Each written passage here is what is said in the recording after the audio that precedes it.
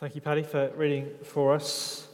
Now, Daniel chapter 12 has got in the middle of it, in verse 4, this reference to where Daniel's told to shut up and seal the words of the book, and that people will run to and fro as if they're looking to find information, and knowledge shall increase.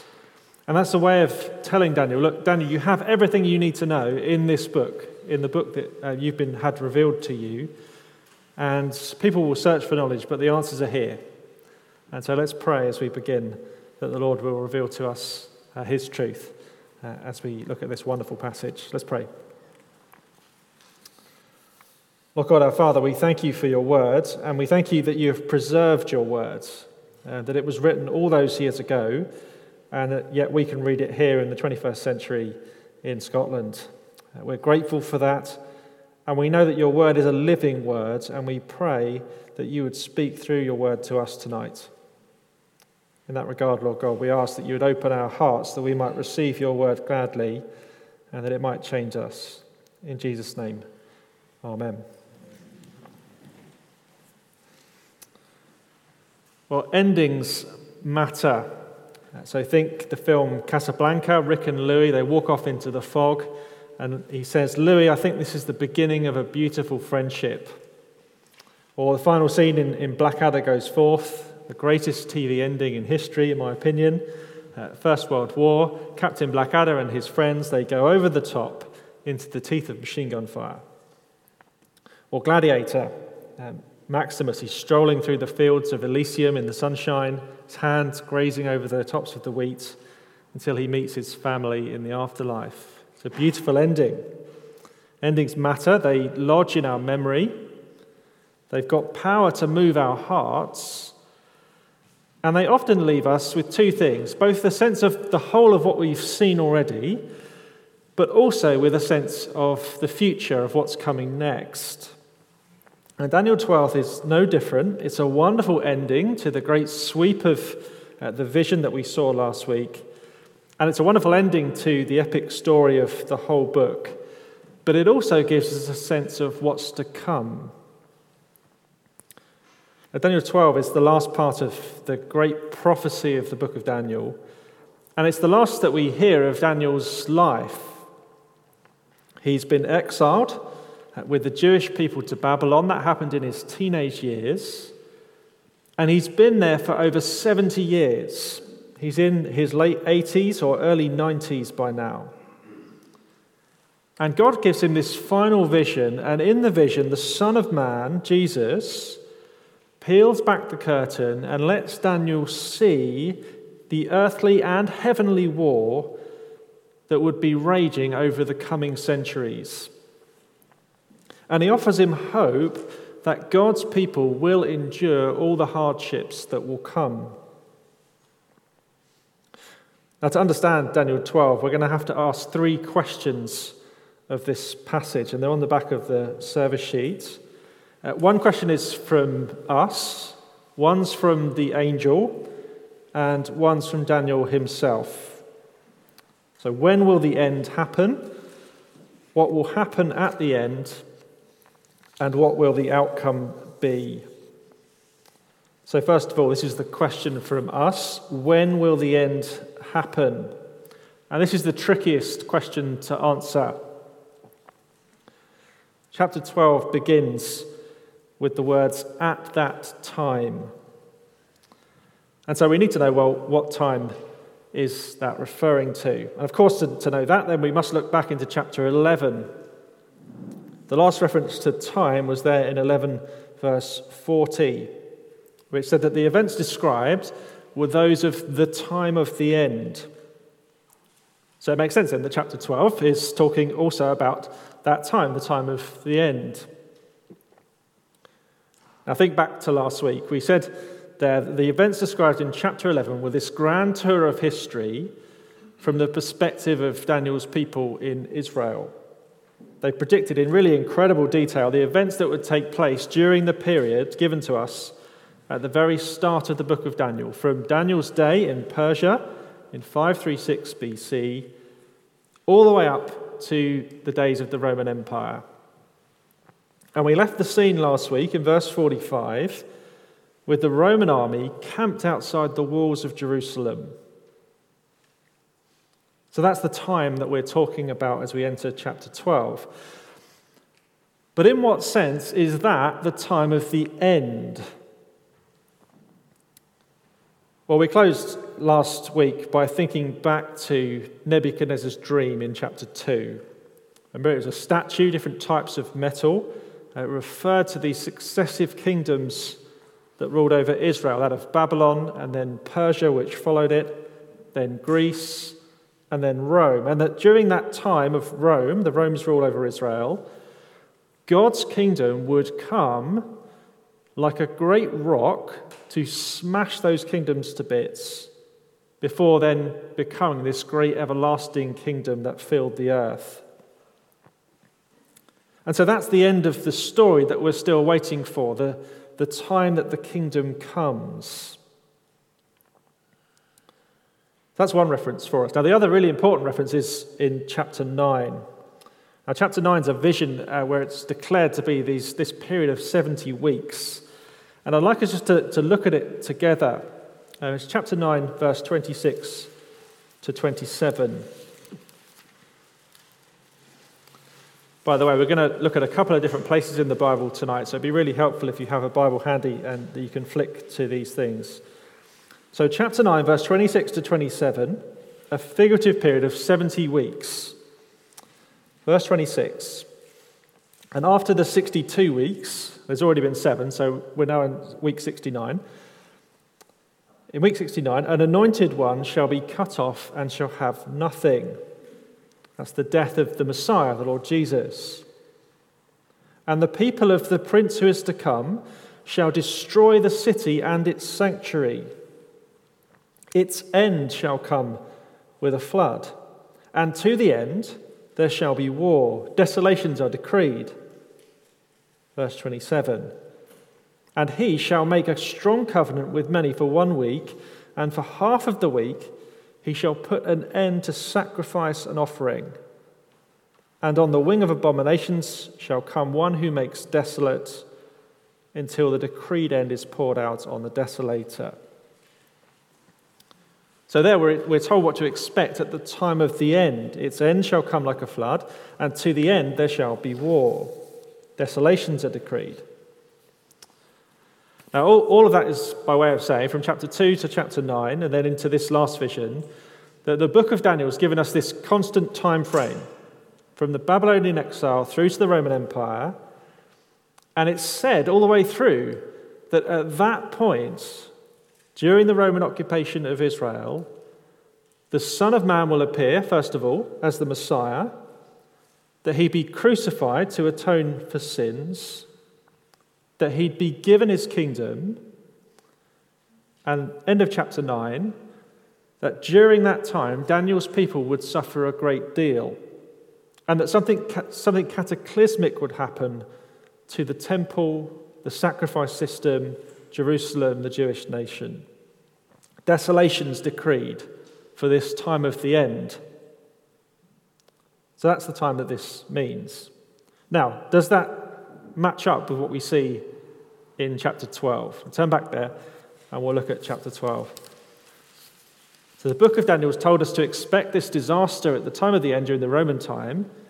Is that what's here in chapter 12? What are we told in verse 1? What we're told there is that during this time, the archangel Michael stands up and fights to protect the people of God in a time of unparalleled distress. And there shall be a time of trouble, such as never has been since there was a nation till that time. Now, flick forward a few verses, we get some more information on the time in verse 5 to 7. There, Daniel overhears the angel ask the when question of the Son of Man, the one who's dressed in linen. So let's look at verse 6 and 7. And someone said to the man clothed in linen who was above the waters of the stream, that's the Son of Man, how long shall it be till the end of these wonders? He's asking the when question. When will this happen? Verse 7, I heard the man clothed in linen who was above the waters of the stream. He raised his right hand and his left hand towards heaven and swore by him who lives forever that it would be for a time, times, and half a time, and that when the shattering of the power of the holy people comes to an end, all these things would be finished. So this period of intense suffering would take place for a time, times, and half a time. That's a way of talking about a defined period of time. And perhaps it kind of indicates that it will quicken in intensity. So time, times, but then will be cut short, just half a time. And it's the same phrase that was used in chapter 7 of the same period. But crucially, the when of this is the end of verse 7, isn't it? So when the shattering of the power of the holy people comes to an end, all these things would be finished. It seems that this time at the end would break the power of God's people in some way. Then a bit further on, we get some more detail. This is verse 11. And from the time that the regular burnt offering is taken away, and the abomination that makes desolate is set up, there shall be 1,290 days. So we're told here again that it involves the removal of the sacrifice system and another abomination that makes desolate. And it shall take 1,290 days. That's a fixed period of time in God's calendar. It's 3.5 years. It's the same as time, times, and half a time in a sort of metaphorical sense.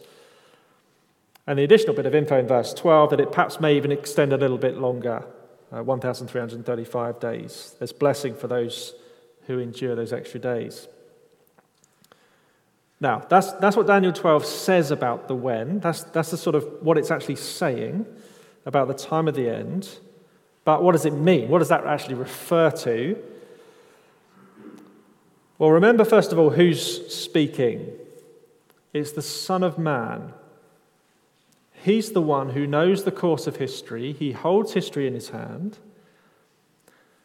And when this Son of Man comes to earth as the man Jesus Christ, he uses very similar language to what he uses here in Daniel 12. And he uses it to speak of the coming destruction of the Jerusalem temple by the Roman armies in AD 70. And it's the only place in the New Testament where the prophet Daniel is mentioned by name. And so I'd like us to have a look at that passage now. Jesus is speaking to his disciples. It's Matthew chapter 24, and it's page 829 if you've got the church Bible.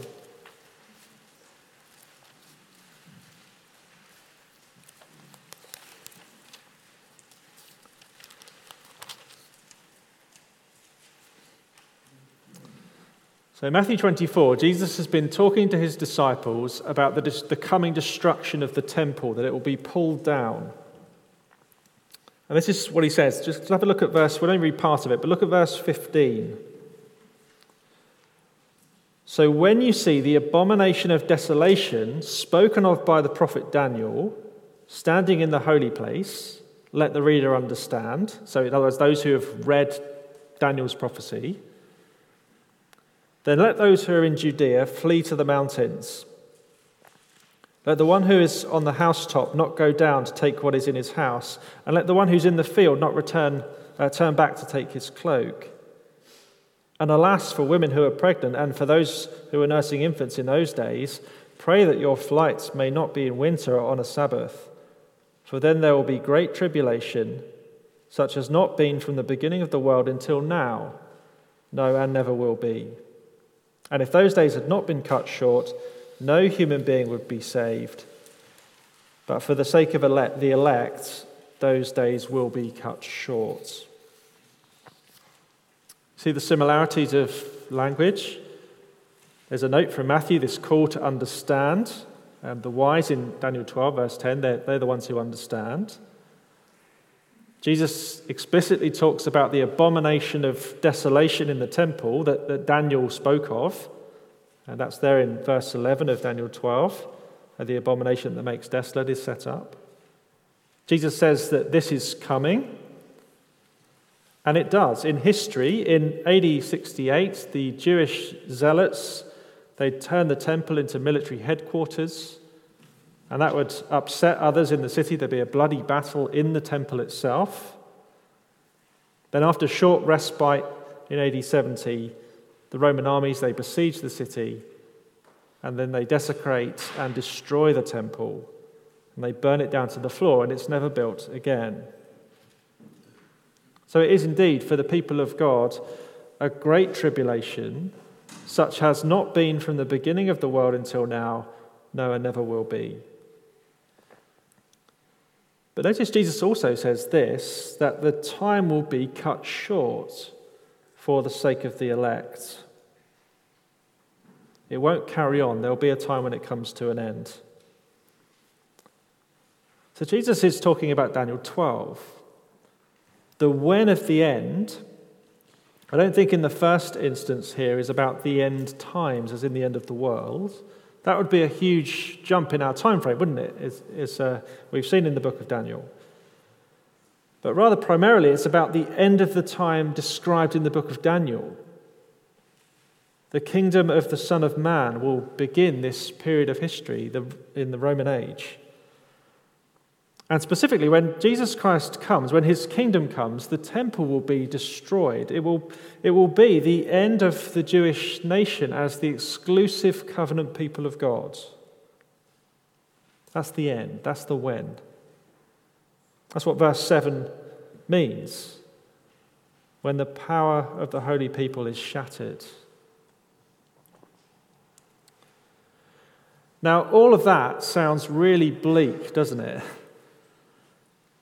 Daniel's final scene seems to be, from what we've noted there, to be predicting an awful future for the people of God.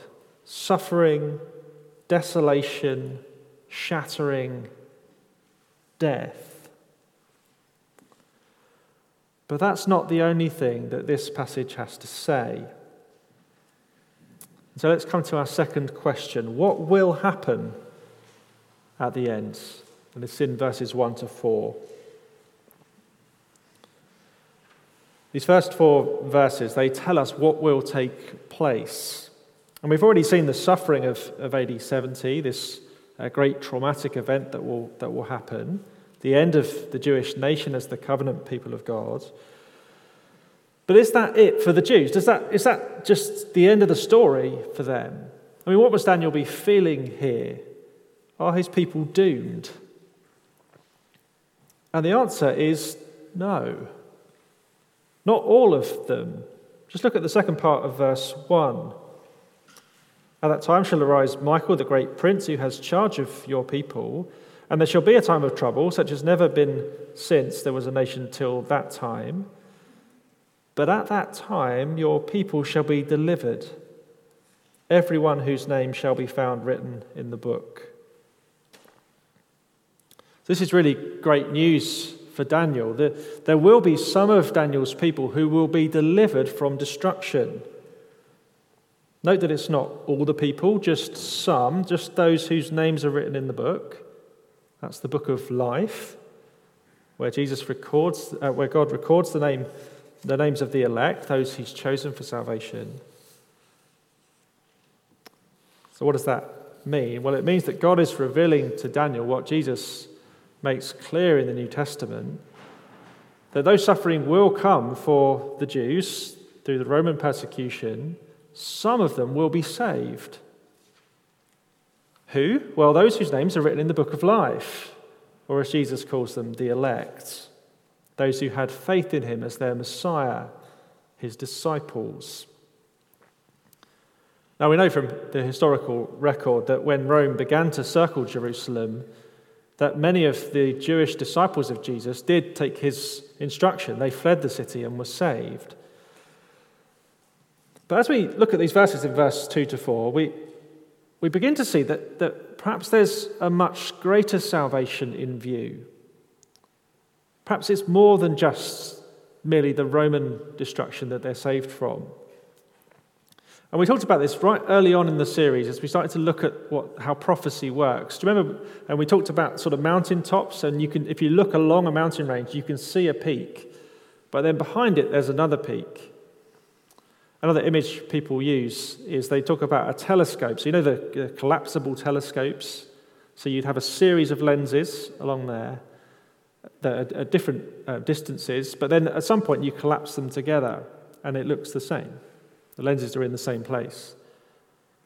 Well, perhaps what's going on here is something like that we're looking at the first peak and we're seeing something of the peak that's beyond. Or we're looking at the first lens and we're seeing the other lenses as they extend out through history. So what does verse 2-4 say? Many of those who sleep in the dust of the earth shall awake, some to everlasting life, and some to shame and everlasting contempt.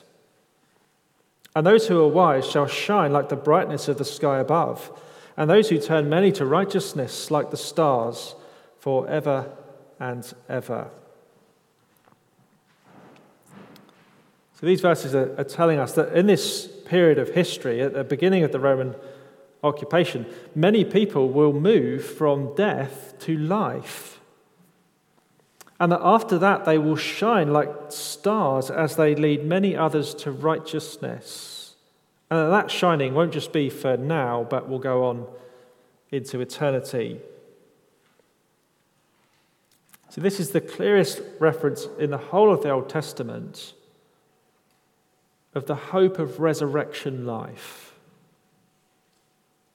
That people will rise from the dead to eternal life. And not only that, there's a hope here of people turning to righteousness to shine like the stars forever. But when we think about it, the book of Daniel has been filled with incidents of God rescuing his people from death. Just cast your minds back. Chapter 1. Daniel and his 3 friends emerge from the death and destruction of Jerusalem to new life in Babylon. Chapter 2. All the wise men of Babylon who can't interpret Nebuchadnezzar's dream are sentenced to death.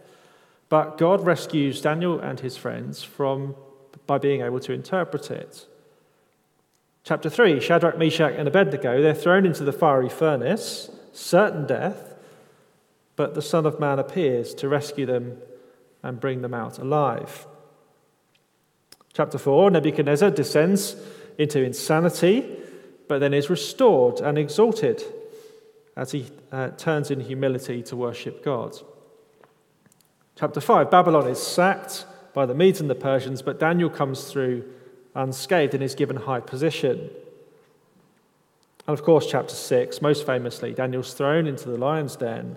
His tomb is sealed, yet he rises in the morning. And God, at that point, is declared by the pagan king to be the God who rescues and who saves. In fact, even in the last chapters of the book, we've seen the same theme emerging. The prophecies from Daniel chapter 7 onwards, they reveal God's people again and again being persecuted harshly by the great empires, looking like they're going to be wiped out, and yet coming through the persecution by the grace and saving hand of God. See, all of these examples are just hints for us of God saving from death to life. And they're pointing us to one big truth, that the God of Daniel, our God, is the God who brings new life out of death for his servants. And it's revealed here in chapter 12 by the Son of Man, by Jesus, that just as God's covenant with national Israel is closing, so a new kingdom is beginning. A new covenant people are being formed. And many will receive this new resurrection life. Life which begins here and now in this moment, but which then lasts for eternity. And I want you to see that Jesus says this himself when we get to the Gospels. And so we're going to turn and look at that in John chapter 5. It's page 890.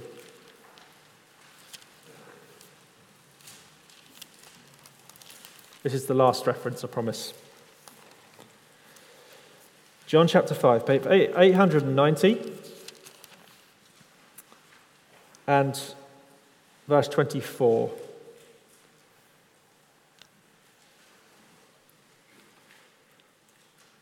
This is Jesus, the Son of Man, speaking.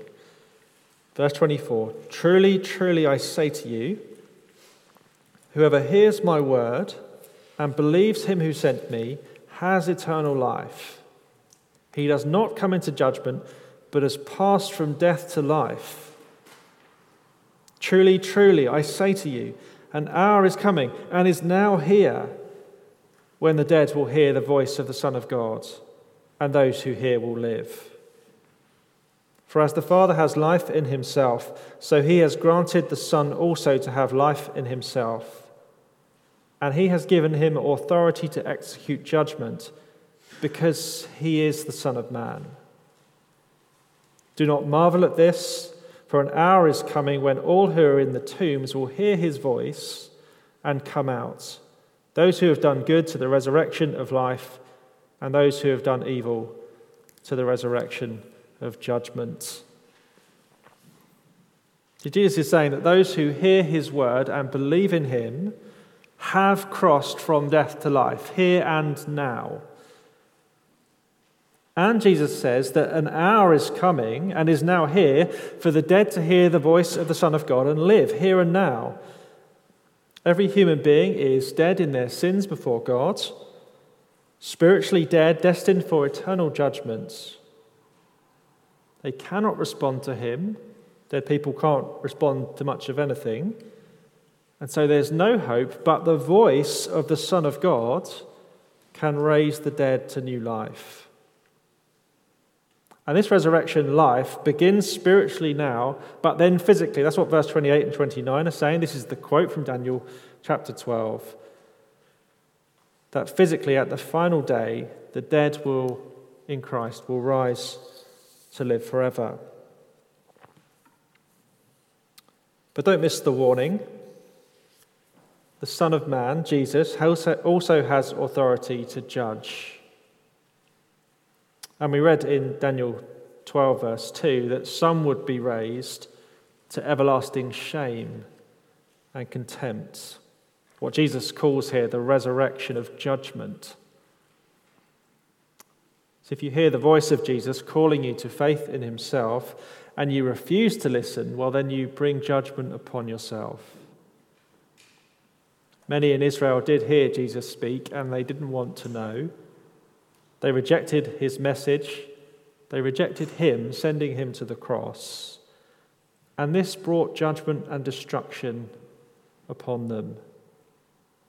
And at the final day, they will rise, but not to life, only to be covered in shame and everlasting contempt.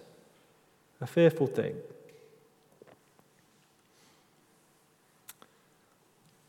Let's sum this up. What does Daniel 12, 1-4 say will happen at the end? Well, the kingdom will come. When the kingdom of the Son of Man comes in the Roman age, the old covenant with national Israel closes as the temple is destroyed. And as that is taking place, so the kingdom of the Son of Man will emerge. A kingdom that will never end. A kingdom that even the last enemy of death cannot defeat. A kingdom of resurrection, life, and of righteousness. Now, what a hope that is for Daniel and for the people of his day, but also for us. We live in the day of this kingdom. This resurrection life is available to us now if we will hear the voice of Jesus and believe. Two questions through, one to go. Final question. Daniel's question, what will the outcome be? Verse 8-13.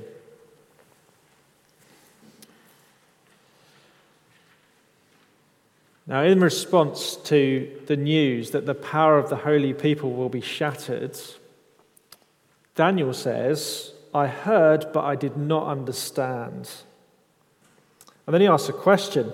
I said, Oh, my Lord, What shall be the outcome of these things? This is the last thing Daniel says in the book. Of course, we've got some sympathy with him. How could he possibly understand? He's so far from the fulfillment of these things. How could he know? But it's not all revealed to him here. It's revealed when the Son of Man comes in the flesh, in the Lord Jesus. And so the dominant phrase in the answer that he gets is this: go your way. You see, he's told it twice. Verse 9, Son of Man replies to him, go your way, Daniel, for the words are shut up and sealed until the time of the end.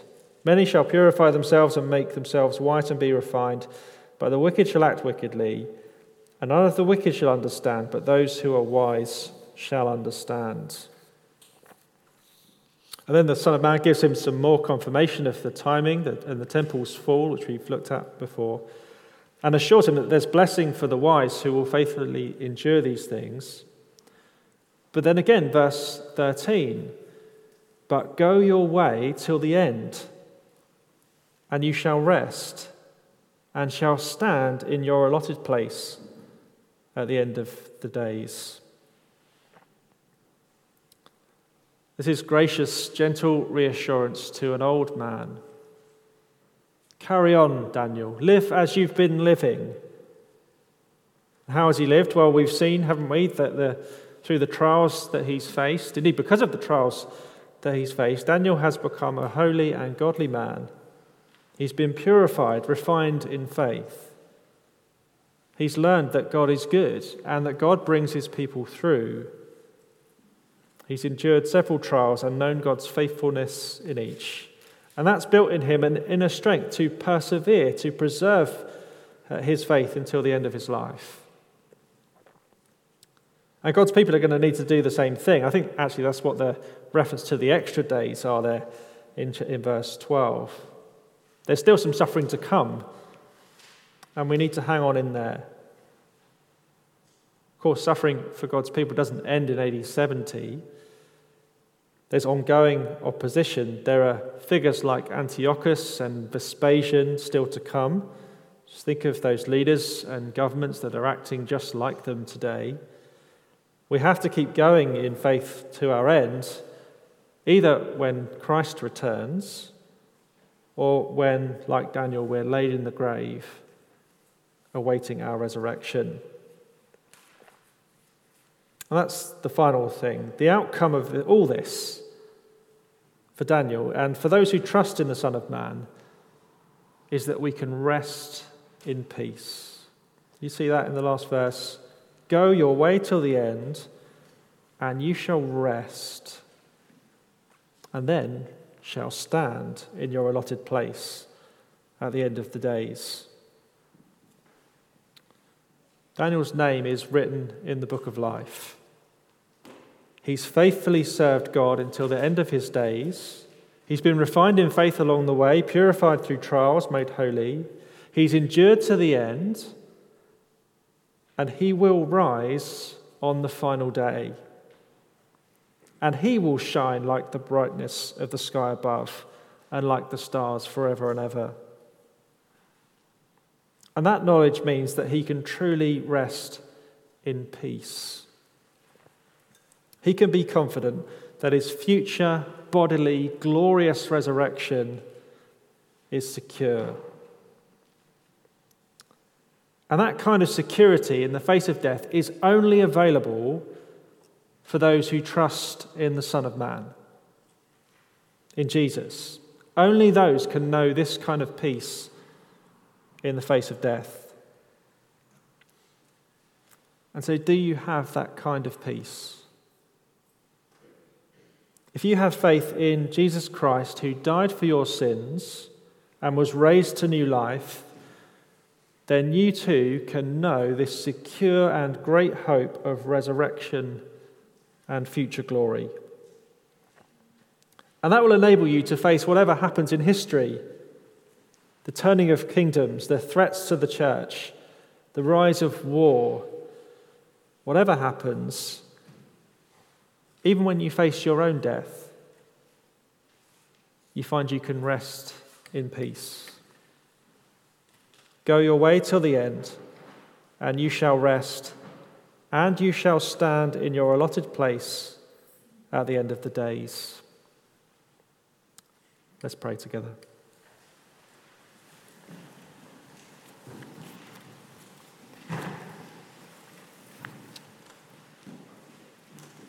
Our Father, we thank you for this wonderful book of Daniel. Thank you for all that it has taught us about your sovereignty, about your rule over history. Thank you for the assurance that the great kings and empires are not in control of things, that only the Son of Man rules. And Lord God, thank you for this wonderful last part of the vision, which reveals to us that there is resurrection and life available to us if we trust in the Son of Man. Lord God, would you secure that hope in our hearts today, that whatever comes tomorrow, whatever comes in this next year, and even in the final days of our lives, that we would rest secure that resurrection is in our future because of what the Lord Jesus has done for us. Help us to believe this. Help us to trust in the word of the Son of Man. Make this real to our hearts today, we pray. In Jesus' name, amen.